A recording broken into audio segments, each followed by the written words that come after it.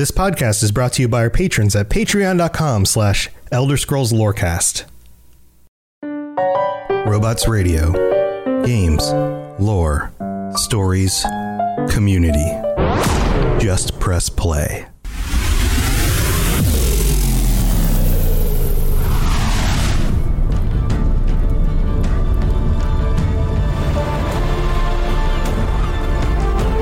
Welcome to the Elder Scrolls Lorecast, the podcast where we explore the amazing universe of the Elder Scrolls.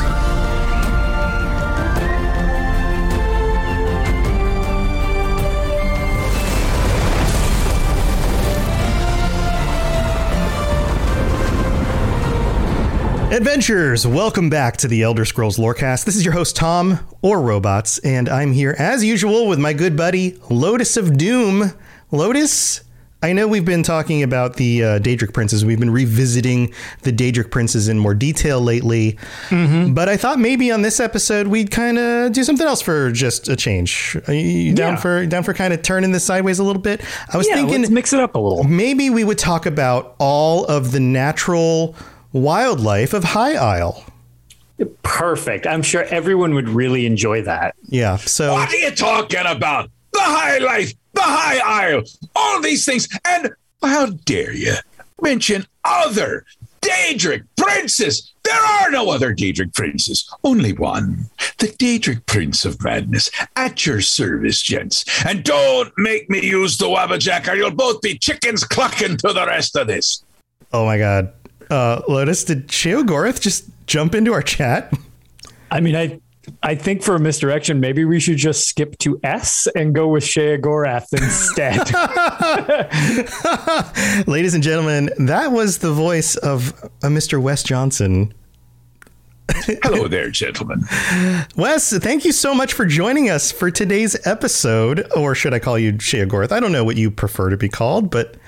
Well, you can call me Wes, or you can call me Sheo, or Lucian, or you can call me any random Imperial Guard's name. I don't know what their name would be. Stan. Stan. I don't know. The guard outside the Imperial City who we've heard say the same lines over and over and over again because we play these games for hours. The guard, and you are a fork thief. Halt, fork thief. Well, thank you so much for taking the time to join us today for our episode. Man, you and I have talked previously a little bit, and of course we love what you do with the games.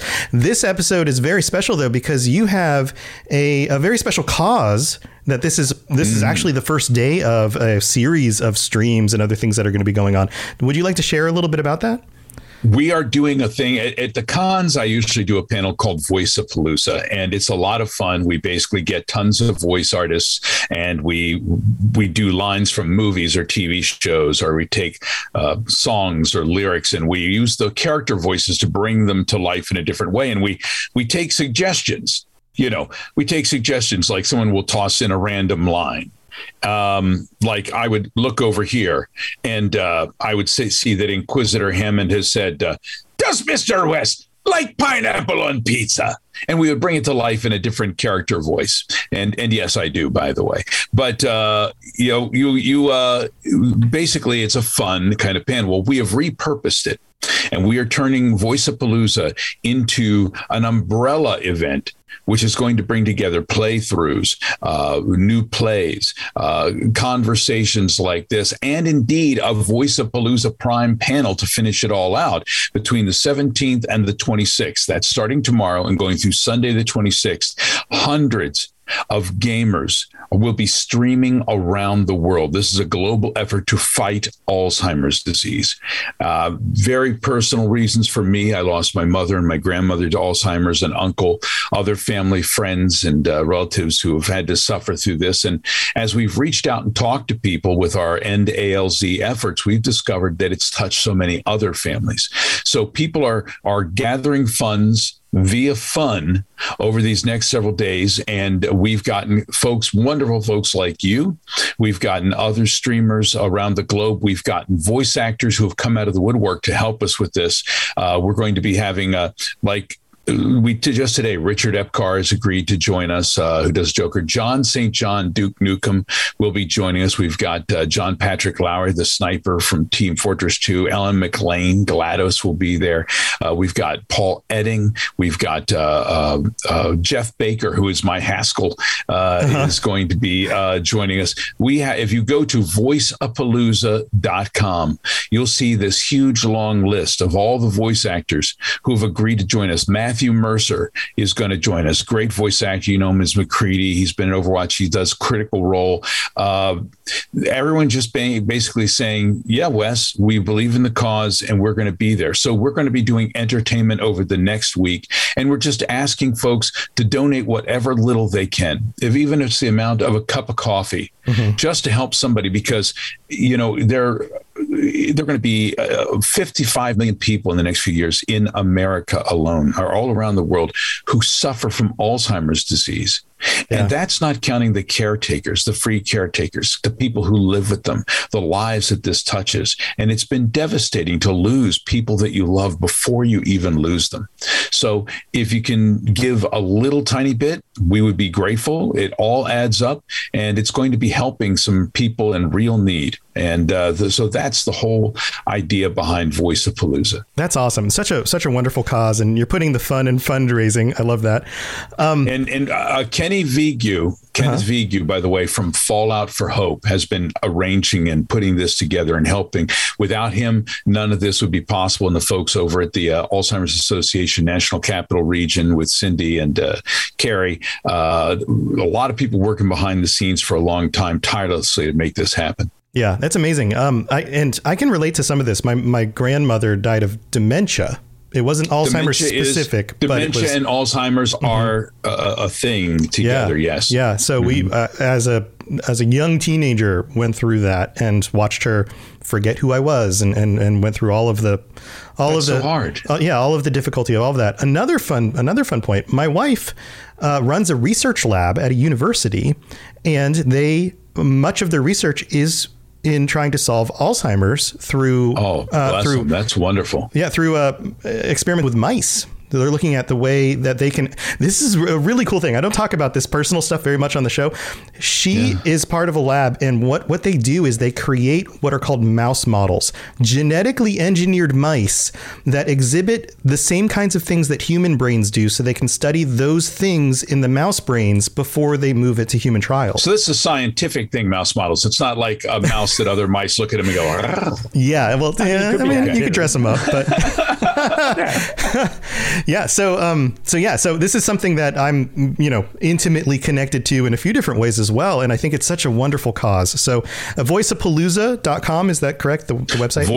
Voiceapalooza.com. You can go there. If it tells you like, oh, do you really trust this? Yes, you can trust it. Go on in, jump in there, take a look at it. Look at the long line of all the voice actors who are going to be there. Take a look at the list of events in our main stage. And that's only the tip of the iceberg. On my Twitter page, whether you're going on Twitter to Fallout for Hope, at Fallout for Hope, or mine, which is at Wes Johnson Voice, we're trying to retweet all the events that everyone is telling us about so that we can get the word out.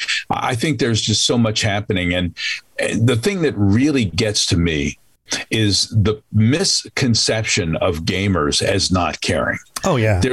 People think that gamers are apathetic and just, sitting around playing their games. They don't care about anything. There's a real stereotype there, and that there's a toxic edge to the whole thing. And you know what? Some of the best people I have ever met, the kindest, most giving, most activated people I've ever met have been gamers. And watching what this community is doing right now is, I don't even have words, and I don't want to cry on you here, but it really has, I'm in awe of every one of them. Yeah, every time we do this, and I've worked with Ken on some of these other projects, Fallout for Hope and those kinds of things. It really is amazing, the outpouring of the community. Also, that jazz music's going to send us all to hell.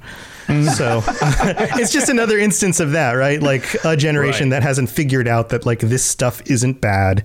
It's just another thing we enjoy as human beings. And if your generation or your cultural group or whatever doesn't get it, then you don't need to poo-poo on it, Right. Well, everybody poo-poos what they don't understand. friend. Exactly. You know, and well, look at here's the thing. We were going to have Grandma Shirley, Skyrim Grandma Shirley was going to join us in some things, but she has to go to a wedding now, unfortunately. So we're going to work with her at a later date. But she's 83 years old, and she's out there going hardcore, man, streaming. It isn't anything to do with age. It has to do with your mental disposition, you know, and you can enjoy so many things. I love all kinds of music throughout the age. I have a channel on my dial where I'll listen to something heavy or something light. I'll listen to the 1940s. Depends upon my mood. Yeah, absolutely. You know? Absolutely. There are so many flavors and tastes in this world that if you don't sample a little bit, then you're missing out. Absolutely. Yeah, you're missing out. And tomorrow night, so that would be Friday for those of you listening on the audio, not here for the live show. Tomorrow night, Friday at 5 p.m. Eastern, I'll be seeing you again because we're doing we're going to be playing Fallout 4 and talking with you and a number of other voice actors who have very cool roles in Fallout 4 about that experience as well. So lots of fun stuff to tune into. How cool is that? All the people who are going to be with us there is amazing. We even got, Peter Jessup's going to be there. Stephen Russell, if you wanted to hang out and chat and ask questions of Nick Valentine. Paul Edding's going to be there. Danny Shirago, who plays Hancock. Yeah, he and I have a running joke where every time I get to talk to him, the first time we met, I called him... he's Hancock. I called him Hamilton. It like slipped because of the famous play and everything. That was just the word that popped in my head, right? It was transposed. And so from this point on, he's just Hamilton now. Hamilton. Well, Jan John, you met Jan Johns yet? I don't think I have. No. You're going to love Jan Johns. I mean, she was Scribe Halen. She was Ellie Perkins and also Sierra. In the Nuka-Cola world. John Gentry's going to be there. Preston Garvey. And I swear to God, he's going to ask you to go check in on another settlement. Of course he is. And we just found out that Christopher Walker's going to be there as well. Okay. Who is Initiate Clark.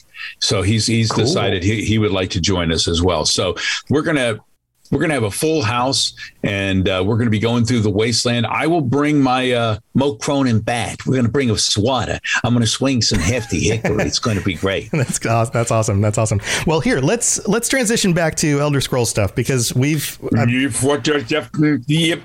there we go. We're back. So we've got questions for you, and I have to bridge the gap here because with Lotus on this direction, camera's opposite. Lotus the cameras are right on the show. Just point in a random direction, and you'll probably get to me. With Lotus over there. See, there you go. Up there, he's obviously his favorite Daedric Prince, Hermaeus Mora. Most people know you for Sheogorath because he's just so in everyone's face all the time. But Hermaeus Mora had an entire expansion for Skyrim. He's such a cool character. You know, in fact, you've been the key Daedric Prince on 2 different expansions for Elder Scrolls games, which is pretty awesome. So let's start with some Hermaeus Mora stuff. I was also Dagon back in Morrowind, I believe. Was I Maroon's Dagon? I think so. Maybe. I think we've covered this stuff a few times. So when we go over the princes, we often actually note the voice actors. The amount of influence you have on this series is kind of actually a bit legendary, just simply from so many characters, whether they're like we had talked about pre-show with the Oblivion Guard, even and stuff like that. Where it's I love the Guard. And the Guard itself is its own meme on the internet of people just being so entertained by just the Oblivion Guards. It's amazing the people who want me to come up to them and go, "Halt, criminals, scum! You wouldn't get to it that in my city. Your stolen goods are now forfeit." I love that. You went to some event recently dressed up as Sheogorath. Awesome Con. And I saw all the pictures on Twitter. And then this is a funny story. We were doing the epic photo shoot, and I said, if you want, I'll come full Sheogorath. And the people at Epic Photos were like, okay. So, my staff of Sheogorath got broken. Oh no. Really? It got broken. So if anybody out there has some Netches and a couple of Heartstones, I can really use them right now. Jeez. Oh, no. So the funny thing I noticed about this is right at about the same time, or just maybe a week after I saw all of your posts about being at AwesomeCon and all these cool pictures with you with fans and stuff, I started to notice a trend on Reddit where people were like, I ran into Sheogorath at the grocery store. Or I don't know if maybe when you went to AwesomeCon, you also stopped by some other places, but got people snap some shots with you. I don't know if this is something you're aware of, but it was a thing on Reddit for like a week. There was actually, I think what that was I went to, I wasn't dressed as Shea Gorath. No, you were dressed as yourself, but people still recognized you. It was at a high school. It was at a high school thing. We give out an award every year. Yes. For the George Robert Allen Memorial Award. He was my old drama teacher. And I showed up there in front of the school and give this award out for acting and tech. And while I was up there, I was basically telling every one of them, you can be anything you want to be. If I, Wes Johnson, from this high school, could end up becoming a Daedric Prince of Madness, well, then you can be anything you want. And I went through this whole thing, and a couple of the kids come up at the end, and they're like, hey, man, can we, they want to talk, get a picture? I'm like, sure, absolutely. And next thing you know, it's on Reddit. So be careful. That was because they were like teenagers taking these pictures with you. Like, I ran into Shea Gorath. Nice. Shea Gorath came to my high school. I ran into Shea Gorath and he was very nice. Or I ran into Shea Gorath and what a douche nozzle. Yeah. What a douche. My entrails are now outside my body. Be very careful. Very careful. They've been jump roped on. So let's get back to Hermamora. And the expansion doing Hermamora. We're definitely going to talk Shea Gorath on the second half of the show.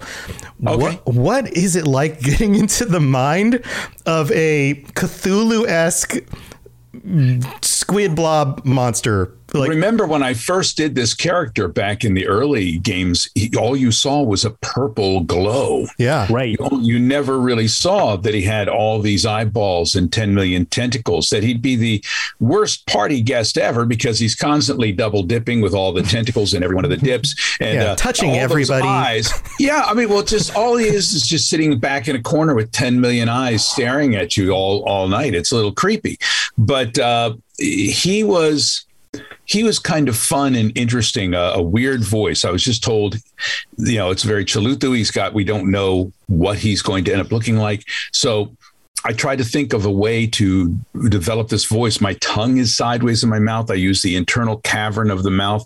He slows, he clicks. Hermamora has a stranger kind of delivery.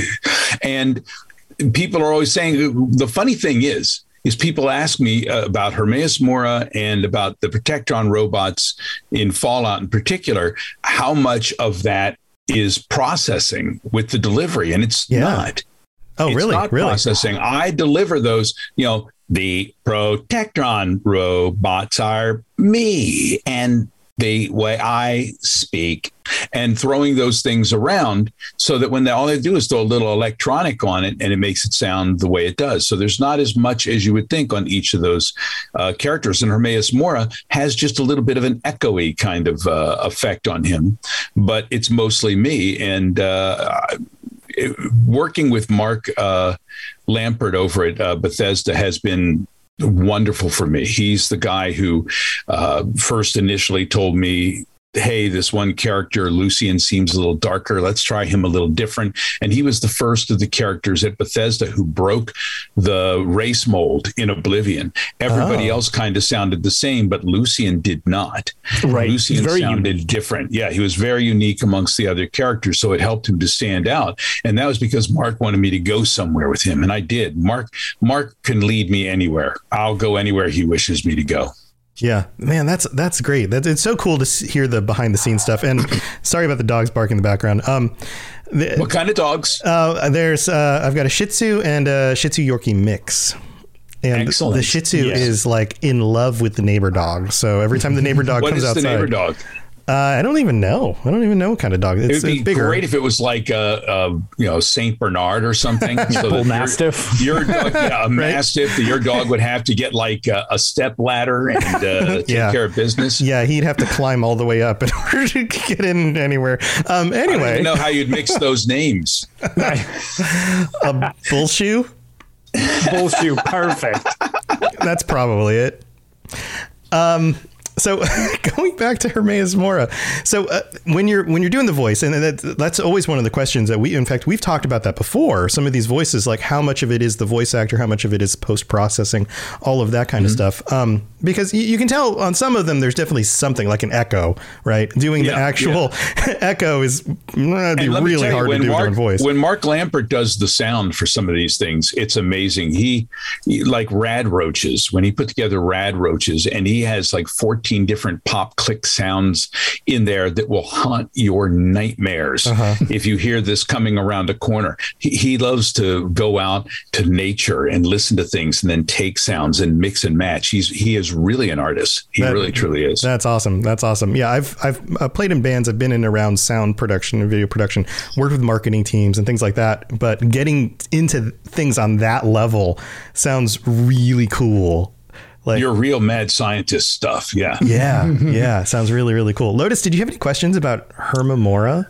So again, we've already touched on the fact that Hermamora is, long been like the joke of like any show that I'm on where it's just, that's been my favorite. It not only just my favorite Daedric Prince, like it's a very unique character to the series, kind of like separate from anything else. So hearing how you voiced Mora is really interesting. But one of the things I was curious on, just based on one of the things you mentioned, that there was a lot of clicking, there's a lot of like cavernous, like you're going for like a hollow type of sound. Was that direction given to you because they said you had mentioned there wasn't really like a concrete idea of what Mora was going to be? Did you base that on something, or was it just kind of like one of those things that it's just like this felt right and it almost kind of the character developed around the voice? Like was one necessarily before the other? It just felt right. No, I mean, it just sort of felt right. And in a lot of instances, I don't see what the character is going to end up looking like before I voice it. It's all just concepts. So, Cthulhu, which is a hard word. And, that whole thing, that whole world, immediately it brings you into sort of a nightmare scenario. And that he's, this land, Netherland that you go to that's far away and feels very ethereal and it's filled with books and has sort of an MC Escher kind of feel to it. I got the idea that Hermaeus Mora would be more of since he's a reader and a studier, he's in no hurry. Yeah. He's in no hurry. He knows he's got you. Not only does he know he's got you, he has unskippable dialogue, which I find hilarious because he's a slow talker. And they're in a world of like, we need it now, fast, computer, boom, boom, boom, satisfaction, that you have to stop and listen to Hermaeus Mora. I know there are people who feel like their leg is caught in a bear trap and they can't get out. That's awesome. Yeah, his realm has kind of a timelessness to it also. Like it's very, like, obviously all the Daedric Princes have realms of oblivion. They're all weird in some way, but his is like, I remember playing through the expansion of Skyrim and getting into there, and you get sucked in through the book, and then you feel like you're in can I get out? Like, what is this? Right. Well, on that's like one of the things, because it's one of those things when you think about it, you almost wonder, am I transposing, what I already know into the thing? Like it's like hindsight 2020 thing, or is like that actually there? Because based on what you said when you were describing it, I was like, oh, this totally makes sense, because we've joked about the different forms of like how the series has progressed and stuff like that, where things are similar, but they definitely change a little bit at a time. Hermaeus Mora is one of the older Daedric Princes in the grand scheme of being Daedric Princes, where there's potential that he's transcended Kalpas and stuff like that. But just based on the reason I asked about the dialogue, what with him not really having a corporeal form in Skyrim and ESO, the hollowness kind of makes sense, because there wouldn't really be anything to contain. And that was the echoey. All I knew is he was this purple kind of ethereal fog, and that's what we originally did the voice with, and knowing that there's something creepy crawly behind it is a way to go with that, as if he's talking to you from beyond a realm into your realm. And if you'll notice, we kept a lot of that in the Dragonborn expansion. Oh yeah, like when you go to Apocrypha. Yeah, but he is much more direct at times. Yes. Than he is when you're talking to him through the void. Sure.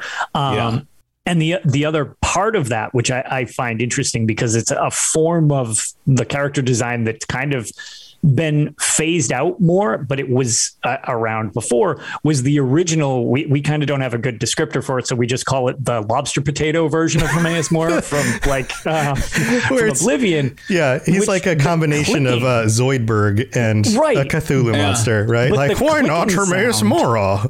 Right. That clicking sound you mentioned totally makes sense, because if you look at the old model from Daggerfall or Oblivion, right, there are literal pinchers that look like they should be having like a clicking thing, as it's just kind of, even if you look at the old GIF on the UESP, it has like a little twitchy clicking thing going on. There's also, if you look around the bottom of the eyes, there's sort of this weird, almost Zoidberg kind of holy, weird mouthy thing, where I felt some of the clicking is probably coming from that just as he speaks. You know, and you know, what's interesting is when you don't know, sometimes they've already developed a lot of this stuff by the time they bring in a voice actor. Voice actors come in towards the very end. You have developers that come up with ideas, and sometimes they'll throw in the lines, and then they bring in this voice actor who's sometimes about as weird as I am, who get these ideas and inhabit them and take them into a different place. And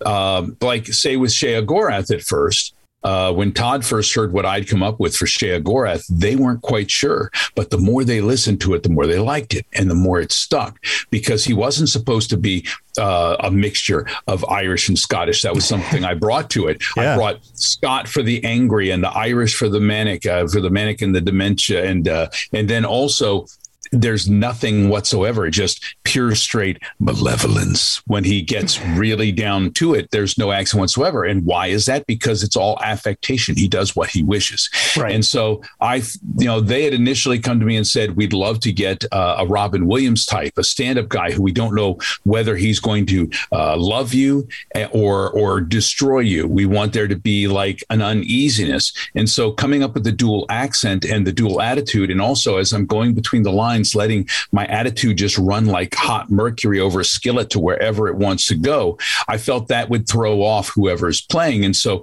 I let Sheogorath roam in my mind from one emotion to the next, to gentle, to mad, to crazy, to entreating towards you. Let him have charisma, but let him also be like just completely dangerous. So when I got to the Scottish, I thought, who's a good stand-up comedian? And I wasn't thinking Scottish at first. I just wanted to think, they said stand-up. And I thought, okay, well, who's a stand-up who's kind of dangerous? And I know there's people like Bobby Slayton, there's this, there's that. But then I stuck on the idea of Billy Connolly, who Billy Connolly, I think, is incredibly funny, incredibly intelligent, and he has this air of danger about him, where you don't know, you want to be with him, you want to be pals with him, but you get a feeling that if you've had a drink or two with him, you could be in trouble. So I thought that's a great place for one side of it. Then I had a guy from the Irish channel, his name is Tom Stack, was a wonderful fella. And he had a very Irish smooth accent. So I took some of the stuff from him for the other side of him, and then just tossed them into Ginsu Pan and let them mix and match, which is very confusing to anybody who's from Scotland or Ireland, wondering where the hell I'm from. But that's the point. Sheogorath is from nowhere.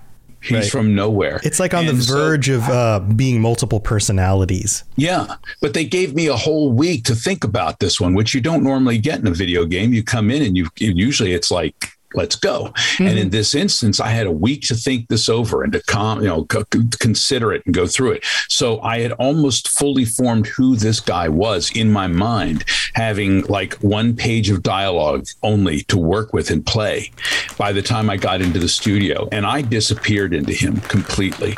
And when I was in the studio, it was just like this, all black around me with a little light on the other side with an engineer who could look through, and I have a conversation with him, but I went somewhere else. And the best characters are when you go somewhere else and you live completely in them. And that's why I feel so close to some of these characters. I feel like, they're your babies. And people say, what's your favorite character? What's your favorite role? That totally is a Sophie's choice. Yeah, that's tough. Well, you know what? We've got so much more to talk to you about these characters with, but we have to take a quick break, thank our patrons. And you said you'd be happy to read out one of the reviews. So yes, we're going to transition over to that. Don't go anywhere. We'll be right back. Our bodies come in different shapes and sizes, so doesn't it make sense that our weight loss plans should too? That's the beauty of Noom. They build a personal plan that factors in dietary restrictions, medical issues, and other personal needs so your plan works for you. Noom doesn't restrict or shame when you want to treat yourself. Their flexible program focuses on progress instead of perfection. You don't have to give up carbs or anything. And with their daily lessons, you can learn something new about your food choices every day. After just a few days of using the app, I learned how to recognize cues for overeating and how to choose the right foods to feel full. Stay focused on what's important to you with Noom's psychology and biology-based approach. Sign up for your trial today at Noom.com. That's Noom.com. And check out Noom's first ever cookbook, The Noom Kitchen, for 100 healthy and delicious recipes to promote better living. Available to buy now wherever books are sold. The skies are marked with numberless sparks, each a fire and every one a sign. All right, so we're in the middle of the show. This is where we get to thank our patrons, and we need to shout out some new patrons that signed up just this last week. We have Megan S., Acalagus, and Cat MG. Thank you so much for signing up on the Patreon. You guys are amazing. And all 100, we're at a solid, Lotus, a solid exact 100. Nice triple digits. And we have to call out our Daedric Prince tier patrons, Mr. Gami Boy, Kira C, Noodle al dente, not nude al dente. That's a very different thing. And different al dente. Riverwood Chicken. Thank you to all of you guys. We're not going to take a long time during this part. You know how this stuff is. Patreon.com/Elder Scrolls Lorecast if you want to check out all the different tiers and things that you can get. Our Patreon episode is scheduled for 2 weeks from today, as we're getting closer to the end of the month. So have some conversations in the Discord about what you guys want to talk about. But we also have a review on Apple Podcasts, and I hear Hermaeus Mora might want to take a stab at this one. This is the title of this review. Hermaeus Mora would listen to this show. This podcast deserves to be shouted off the throat of the world for all to hear. Oh, we could be here all night. Let me get a faster character. The host, make the long and rather confusing Elder Scrolls lore easy to understand. As a longtime fan myself, I always end up finding something new when listening to this show. So, if you're going to be traveling the plains of oblivion, I don't know what that is, but you should take a swatter. Traveling one of the many paths of just, drinking some skooma. Give this podcast a listen to. Thank you so much. And this is from Hasselhoff. Thank you for putting in the review for that. See, and that's why you should give us reviews, because maybe they'll be read in the best form possible. Right. You never know. But thank you to everybody who takes time to leave ratings and reviews on Apple Podcasts and ratings on Spotify. It absolutely helps us out a ton. All right. We're not going to do the middle of the show anymore because we got more stuff to talk with Wes about. And this transition is going to be super awkward. Yes, you're entirely brilliant. Conquering madness and all that. Blah, blah, blah, blah, blah. You're on the show like every week. Wow. I know that guy. I was going to say, that didn't dawn on me on how weird that was going to be until you played it. I'm like, oh, this is weird. It was like a shower thought. I was taking a shower today, and I was, doing the shampoo, and I was like, wait a minute, Wes is going to be on the show tonight, and we have his voice already on the show. That's weird. So Wes, you were talking about these characters are your babies and really getting into them. And I know we can't ask you anything about Elder Scrolls 6. I'm sure there's all sorts of stuff. I don't know. I literally don't know. That eventually you'll be brought in on that. I would love to see more Sheogorath, Hermaeus Mora from your stuff. mouth to the gaming god's ears. Yeah. So hopefully that turns into a thing. But in the meantime, we still have these characters that you've played in all of these other things. And you talk about Sheogorath with the whole, it's almost like multiple personalities that he's constantly shifting. And in the 10 years since Skyrim, I feel like everybody tends to side more with he's funny because nothing too bad happens to your character. But when you played those games, he's horrifying. You Yes. don't know what's going to happen to you, and that's the point of it. The writers of this character have been wonderful. I mean, Emil Pagliarolo, Mark Nelson, you've got Fred Zeleny, you've got all these guys who have written over the years lines for Sheogorath, and they're just a delight to read and to bring to life. But I really feel that that's the one thing about Sheogorath that people are skipping. They're thinking about the cuddly part of him. Yeah, the cheese jokes part. And all that stuff. Yeah. Don't hug him too hard because he is a poison-tipped porcupine. And you may go down. It's a little frightening. And he'll draw you in with a smile and a little bit of charm. And the next thing you know, zap, you're out over Suicide Hill because you shouldn't have done that.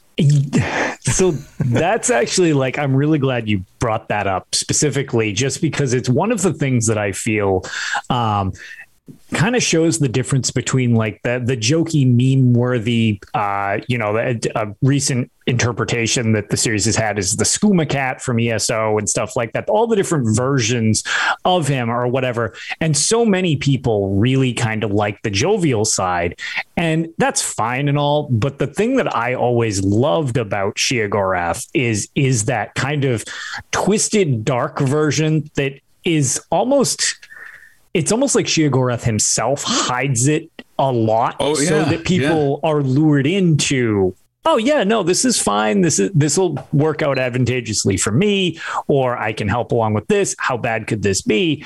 And it's the erratic nature that Sheogorath has that I think makes him so disturbing as a character, because it flips on a dime, and a lot of it is done with literal randomness, where it's just the concept of randomness itself is actually kind of terrifying because you can't account for it. It's funny watching it from the outside, as you said, when it happens to somebody else. But if you were to find yourself with a person who is as random, as spontaneously crazy, as narcissistic, and as borderline dangerous as Sheogorath on a daily basis, you're going to be exhausted. You're going to be feeling shell shock all the time because you don't know where they're coming from. Sheogorath is okay to deal with in a small dose. I feel bad for Haskell. Yeah, frankly. This is where I'm going. This is exactly where I was going with it. Talk about your toxic work environment. Oh my God! And that's part of why he's so scary, is because when if you play Skyrim and that's your first Elder Scrolls game, and you before you, I may not be remembering this correctly, but before you actually get to meet Sheogorath, you talk with Haskell, I believe. And he meets you in the foyer. Right. Yeah, because the butterflies unveil what you're actually going into in the Shivering Isles. Right. And there's this thing where basically the Robert Duvall consigliere character who is very calm and very businesslike before you meet the Godfather. But make no mistake about it, the consigliere is dangerous as well. Right. But it's like he's the kind of character who needs that. He needs a Haskell to do things for him because it the steadiness of Haskell in contrast to the chaos of Sheogorath makes it even more stark. What I love is if you listen to if you're playing Morrowind and you go by the statue and you talk to Sheogorath, you'll notice he doesn't sound like the Sheogorath you're used to. And I'll tell you why that is. Because that Sheogorath is played by Jeff Baker, which means, as far as I'm concerned, Sheogorath is off in the mind of a dead emperor somewhere, and he left Haskell behind to work as an answering machine, and he's doing his best impression of Sheogorath because you don't actually see him, you only get him on the phone. It's like somebody calling up. It's like when your teacher calls up and wants to talk to you, and it's like, yes, I am the father. What can I do for you today? I am Mr. Johnson. Thank you for calling. Yeah. Well, that fits. By the way, somebody just Ben's message in chat. Are you the question about improv? Somebody's just sent something to me and tried to reach out to me. Oh. And when I picked up the phone to do that little bit, it actually dialed somebody. So somebody on the other end just heard, "Yes, I am the father." Oh, that's great. That's great. I thought you noticed the chat because I think that's a great question. Somebody out there is going, somebody called up and said they were my daddy. Yeah. Somebody's called pretending to be my dad. In this question, I want to point out, Ben of Temeria in chat says, is there any improv involved? Like you were talking about coming up with the character, but when you're actually voicing the lines, how closely do you stick to what's written? You stick very close to what's written for the most part. The improvisation sometimes comes in the breaths, comes in the pauses, comes in the attitude. And there are times that I've actually thrown a little line here and there that they've liked and gone with. But I don't play with the developers' lines. They have an idea of what they're doing and where the story's going. And in a lot of instances, I don't know right away. Mm-hmm. Okay. So you just add your flair to what is there. Yeah. You bring it to life. You take those lines, you bring them in through your eyes, you run them through your soul. A part of your own spirit becomes part of it. Your experiences help inform the experiences of them. And you have to say them as if you're actually there in the moment that you are that character. The lines have to feel spontaneous. Otherwise, it's might as well just be sitting there reading a book to you. You don't want that. You want me to feel that those are my words, my lines. I'm very committed to them, and I mean that. There may be games that you guys have played. I know you've seen the memes online. You've seen the videos where people have shown you bad video game voice acting, where it's somebody who just gets a script and reads the lines as they are coming through, and it's like, oh my God, who did you know? Right? How did you get this job? Yeah. Interesting. So it's like you're coloring within the coloring book. But the thing is, it's. There are the lines and you're coloring it in. But if you've ever seen good painting, or let's say, look at inks. Let's look at the way comic books are done, where you've got somebody who pencils and then somebody comes through and they are equally an artist who does the inks. Right. And they interpret those pencils with their own inks. The colorist then comes in and adds layers and dimension and life to it. And so, there was a skeletal form that began this, and the ideas are all there and the story is there. But if you don't have somebody who brings their own interpretation, their own life to each level of building that thing, it's not going to seem real. Everything you've ever done, like in movies, when you're watching a movie, and you see somebody living that, if you buy into it and you believe that they're going through it and they're experiencing it and they're really feeling pain or fear or love, then they've done their job at bringing it to life. But if you're reading it on a piece of paper, it's a very different experience. You guys have read novels, correct? Where you're sitting back and you're reading a book, and in your mind, you can hear all the voices, can you not? You can see the entire world. As an actor, you have to go there to that place and interpret it, see it in your mind, feel it in your soul, and bring it out as if it's actually happening, if it's actually real. If you don't believe it, nobody else will. Yeah, that makes sense. That makes a lot of sense. Absolutely. And the way, you almost even said, like, when the character says the line, it has to ring as if it's the first time the character said the line. Yeah, because it is. Absolutely. You may have said it a dozen times practicing the line, but the character has to come across like it was spontaneous and they were in the moment and they were feeling it, not like it's rote. Right. Which is why sometimes if you say something that sounds a little more natural, a word may change here or there. But if the feeling is definitely there, they're like, you know what? I'll take that. I'll buy that. That worked for me. Or they may just ask you to come back and give it to them one more time and get the lines exactly right. Or if you have an idea, they've never stopped me when I've had ideas before, and you can throw it in there, but you never know what happens in the editing room, right? Yeah, sure. Yeah. Now you teach a lot of this. I know you have a course that you've done. Ken signed up for your course and he had a blast doing it. Ken signed up, came and took the class twice. Oh, really? Yeah, and he was wonderful both times. Ken's got such a wonderful, soothing voice and could read the phone book and make you be like, that was a wonderful phone book. Oh, yeah, absolutely. Absolutely. Yeah, his voice is like strangely relaxing. Like is. It really is. It's just like, oh, this is just comforting. If he were the one who was reading those descriptions on the TV medicine ads, may cause permanent erectile dysfunction and like, death. You'd be like, okay, fine. I mean, whatever. I'm cool with How that. bad can all that permanent damage be? Yeah, but it's the class. I do it through Theater Lab DC, and it's online. And what's cool about it is I've had people from all over the world take it. So we've got some folks who are on the East Coast, some are on the West Coast, some are in Australia, some in Germany, some in England, and we all become squad.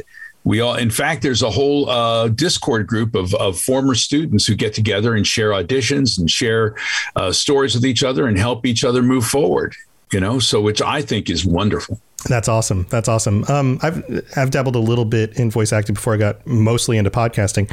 And I understand how hard it is to break in. One of the newest shows on our network is a Halo story, like dramatic reenactment kind of podcast where they have voice actors and things like that. And what they do, and I just learned this yesterday because they just signed up. What they do is they hire only new voice actors because they want to give people a chance to actually get experience and get into the industry. And I think it's great. It's amazing. Listen, mods also are wonderful in that it gives people a chance to work as developers. I think the modders of today are going to be the developers of tomorrow doing the professional games. That being said, I'm not allowed to voice mods because I do the actual games and I'm a union actor and I'm not allowed to do the mods. But it's a great opportunity for people to break in on a ground level to get actual experience doing it. And it really changes things when you voice something and then get a chance to play the game and hear how your voice works as integrated and becomes immersive in the game. That will change the way you deliver lines. The way that worked for me with Morrowind changed the way I delivered things for Oblivion. And so on. I mean, I put in context. Like 500 hours in Morrowind to the point where I would go to sleep and I'd dream I was being attacked by cliff racers. So, right. Yeah, I believe it. See, hearing your stuff in context is very important. It's one of those, there's a lot of shows that sign up on the network and I give them a lot of advice. We talk every week, probably very similarly to what you do with your program. And one of the things I tell them is record your podcast, but especially when you're launching a new show, but then put it on your phone and go listen to it in the car where you normally listen to podcasts, because now you're getting in the mindset of how you normally hear it.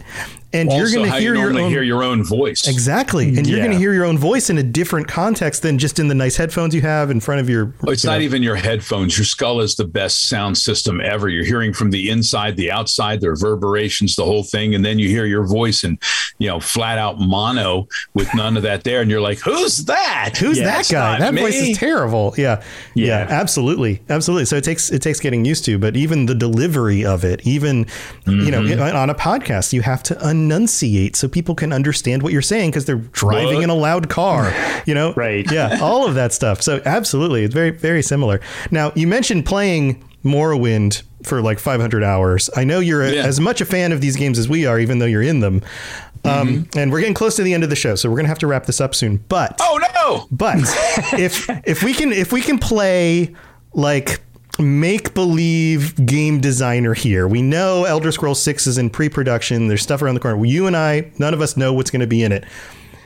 If you could envision some wacky scenario for somebody like Sheogorath in the next game, knowing like from the inside what he's like, what would you come up I've been with? back playing Sheo in both Legends and in Blades. So I've been back doing that. The Legends one was the one I actually wanted to make reference to just before we had scooted by that, because Legends, it's weird because it was, an offshoot of the series. It wasn't a numbered entry. It was a phone.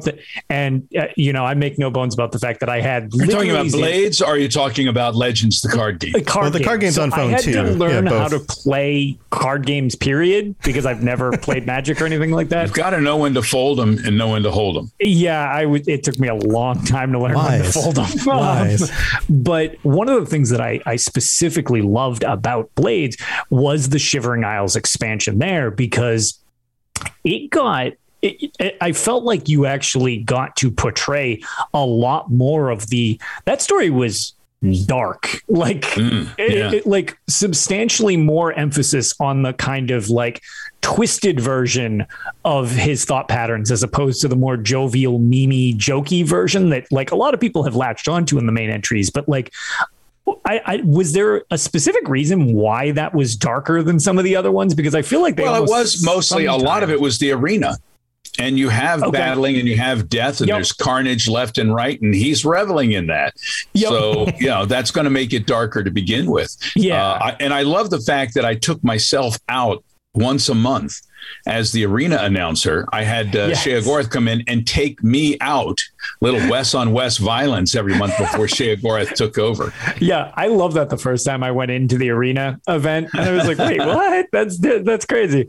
But yeah, that was just one that I particularly really thought added a lot to the character because it focused more on the, I make reference to it a lot on different shows where when we make references to books in the series, it's the 16 Accounts of Madness. And that shows a little more of the calculating, darker side to Shea Gorath that is always kind of hinted at and not as front and center oftentimes. Whereas I feel that Legend specifically, that storyline was screwing with, I forget the name of the character that he's particularly messing with, but that definitely. He's not nearly as cuddly as you'd like to think, Lotus. Not nearly as cuddly. Not nearly. No, I love that. And I love doing Shea Gorath and I'm very close to it. And who knows, I would love to be back. I always joke with the guys over there. I always say, hey, here's what we do. We go to the Shivering Isles. We stand there. They bring in the guy from ESO. Shea Gorath is like, you shouldn't have done that. Ta-ta. And boom, off he goes over Suicide Hill. That's my dream scenario, but who knows? Yeah. Well, Lotus was mentioning the 16 Accords of Madness. I think it like him picking on the other Daedric princes would be an amazing thing to actually witness in Elder Scrolls 6. Well, I mean, there are other Daedric princes that are probably really angry. I mean, you talked about how Hermaeus Mora doesn't get the due. Well, that's because Shea Gorath has a much better PR representative. Yeah, definitely. Well, especially because in the 16 Accounts of Madness, like filling out some of those stories, other princes kind of get one-upped, which explains some of the fear originally with the whole Jiggalag thing. With that being a split, like Jiggalag's way too anal. I mean, he's like vicious. He's as vicious and nasty as Shea Gorath is underneath of all the fun stuff. Yeah, exactly. But there's no leeway, no sense of humor. Right. And when you get that levity kind of mixed in, I feel like it sets anyone kind of like less on edge. You're less defensive against that. And it's situations where a lot of time there's the one with Hircine. They have like the basically the battle of like, what can they come up with that's the most terrifying creature? And he's got this Daedra thing, and Shea Gorath gets like a little hummingbird and ends up like a little tiny landing bird on his snoot until the thing tears itself apart. And I was like, okay, like that was the most casual way of letting somebody get in their own head. It's more fun that way. Exactly. And it's like that levity ends up screwing with somebody who's too focused. Right. And it provides an advantage that you wouldn't really account for. Some people have been talking. I mean, here's a question, and I'll let you guys answer this because I don't know the answer to this, but somebody told me they feel that since the hero of Kvatch evidently has mantled into Shea Gorath. Right. Does that mean that Shea Gorath and Jiggalag are now two separate entities, or no? That's a great question. And the Shea Gorath, I don't know. I can't wait. I can't wait to see. Yeah, the Shea Gorath that we meet in Skyrim is fundamentally a different Shea Gorath than the one we meet in Oblivion, because of the mantling. So how that actually works in the long run, we're just going to have to wait and find out. I mean, that's what the cool thing is about these games, is that you play these things and you play with the lore, and you guys are into the lore, but you can have so many different interpretations. And you know what? A lot of them seem just as legitimate as any of the others. That's why it's cool to talk about it. That's why we could all sit around, get ourselves coffee, maybe splash it with a little something, if you know what I mean. And we sit around and we chat well into the night, longer than you guys actually have this evening, about all the different lore possibilities and the way things go with these characters. I mean, I just think it's fun. Yes. Well, we're going to have to wrap this up because I know you've got 100 other things to do. I'm sorry, Sheogorath, we have to send you back. But thanks for coming on. Thanks for bringing your cup of Captain Joe or whatever it is you're drinking. And it's just the coffee tonight, my friend. Just a Joe. Want to remind folks to go to voiceapalooza.com and check out all the great events coming up in the next week. I hope that you guys are there, and I hope that you can, drop in $1 if you can, whatever little bit you can to donate to the Alzheimer's Association. I would greatly appreciate it. I do. I think there's something rather ironic with Sheogorath trying to end dementia. Do it for Uncle Sheo. Well, thank you so much, Wes, for joining us. Lotus, everybody knows what we do. We don't need to do a big wrap up this time. The only thing I'll do just to piggyback off Wes. So what's that? I heard golden showers from Tom, and I'm hearing piggyback from you. What are we talking about here? Look, it's after dark. Shit's getting weird. This episode is rated E for explicit. With High Isle dropping on console on the 21st and Voiceapalooza going on, my portion of contributing to Wes's efforts here, that will be my day one stream, provided DSLI will be up and running. I have an alternative if server maintenance is a thing, but anybody who is interested in that, check out me going live in honor of The Longest Day as well. And that'll be the 21st at 5 p.m. on this coming Tuesday, the 21st. Awesome. Fantastic. Yeah. Make sure you put that on. Make sure you put that out on Twitter, because I want to retweet that. I will. I want everybody to go. No, yeah. There's so much. And where can people see this later? I mean, you can watch all of these things at a later date, can you not? Oh, absolutely. Yeah. So what channel, Lotus? Oh, it's going to be on Lotus of Doom. The Lotus of Doom Twitch channel. Yeah, it'll just be Lotus of Doom. All the links will be there. It'll all be going to the charity that Wes has been. So I don't know. I was very touched that this was running, because a lot of what I do is for charity, as well, as people know. And I've lost several family members to Alzheimer's and dementia. So being able to lend a hand to help raise money for this cause is really, really fantastic, especially coming from, people that I already enjoy what they make. So then to have it get linked in with something that I really, would love to help with is just, like you said, it really brings a light to gaming that a lot of people don't tend to see, where it's like, oh yeah, they're just wasting their time or whatever. And it's like, no. Not necessarily. There's more to it. Yeah. We're going to be dropping the gloves on Alzheimer's, and people are going to be saying, beware, here comes the Lotus of Doom. Okay, I need that sound clip. I can export that for you. Don't worry. Appreciate that. Well, thank you so much. And Lotus, I hope that goes really well. And you can find me again tomorrow if you're into Fallout stuff and want to see more of Wes. Yeah. And Ken and a bunch of voice actors. There's a whole cast of people. It's going to be awesome. We'll be doing that again tomorrow at 5 p.m. on Friday. And you guys know how to find my stuff and all the other shows on the network, robotsradio.net. And that's You rock, Tom. Thank you. That's it. Thank you, Wes. And thank you, Lotus. All right, chat. Thank you for being here as well. And we'll see you guys next time. Stay safe. Bye, guys. Thanks for joining us. We'd love to hear from you. You can reach me on Twitter at robots_radio or Lotus of Doom at Lotus of Doom. Also, you can join us on the Robots Radio Discord channel. You can easily just search Robots Radio Discord on Google or check the description underneath the podcast. Also, this podcast is recorded live every week on Thursday nights 9 p.m. Eastern, 6 p.m. Pacific on the Robots Radio channels on Twitch, YouTube, and on Facebook. So just search Robots Radio on any of those platforms. Come join us. We'd love to chat with you while we record the show, or before or after. Either way, just come hang out with us. And if you're looking for more information about my shows and the shows on the Robots Radio Network, go to robotsradio.net for all the information about all the shows on the network, including the Robots Radio Rocket Club, where I help both new and existing podcasters to grow their shows, build their audiences, and create the best podcasts they possibly can. All of that at robotsradio.net. We'll see you next time.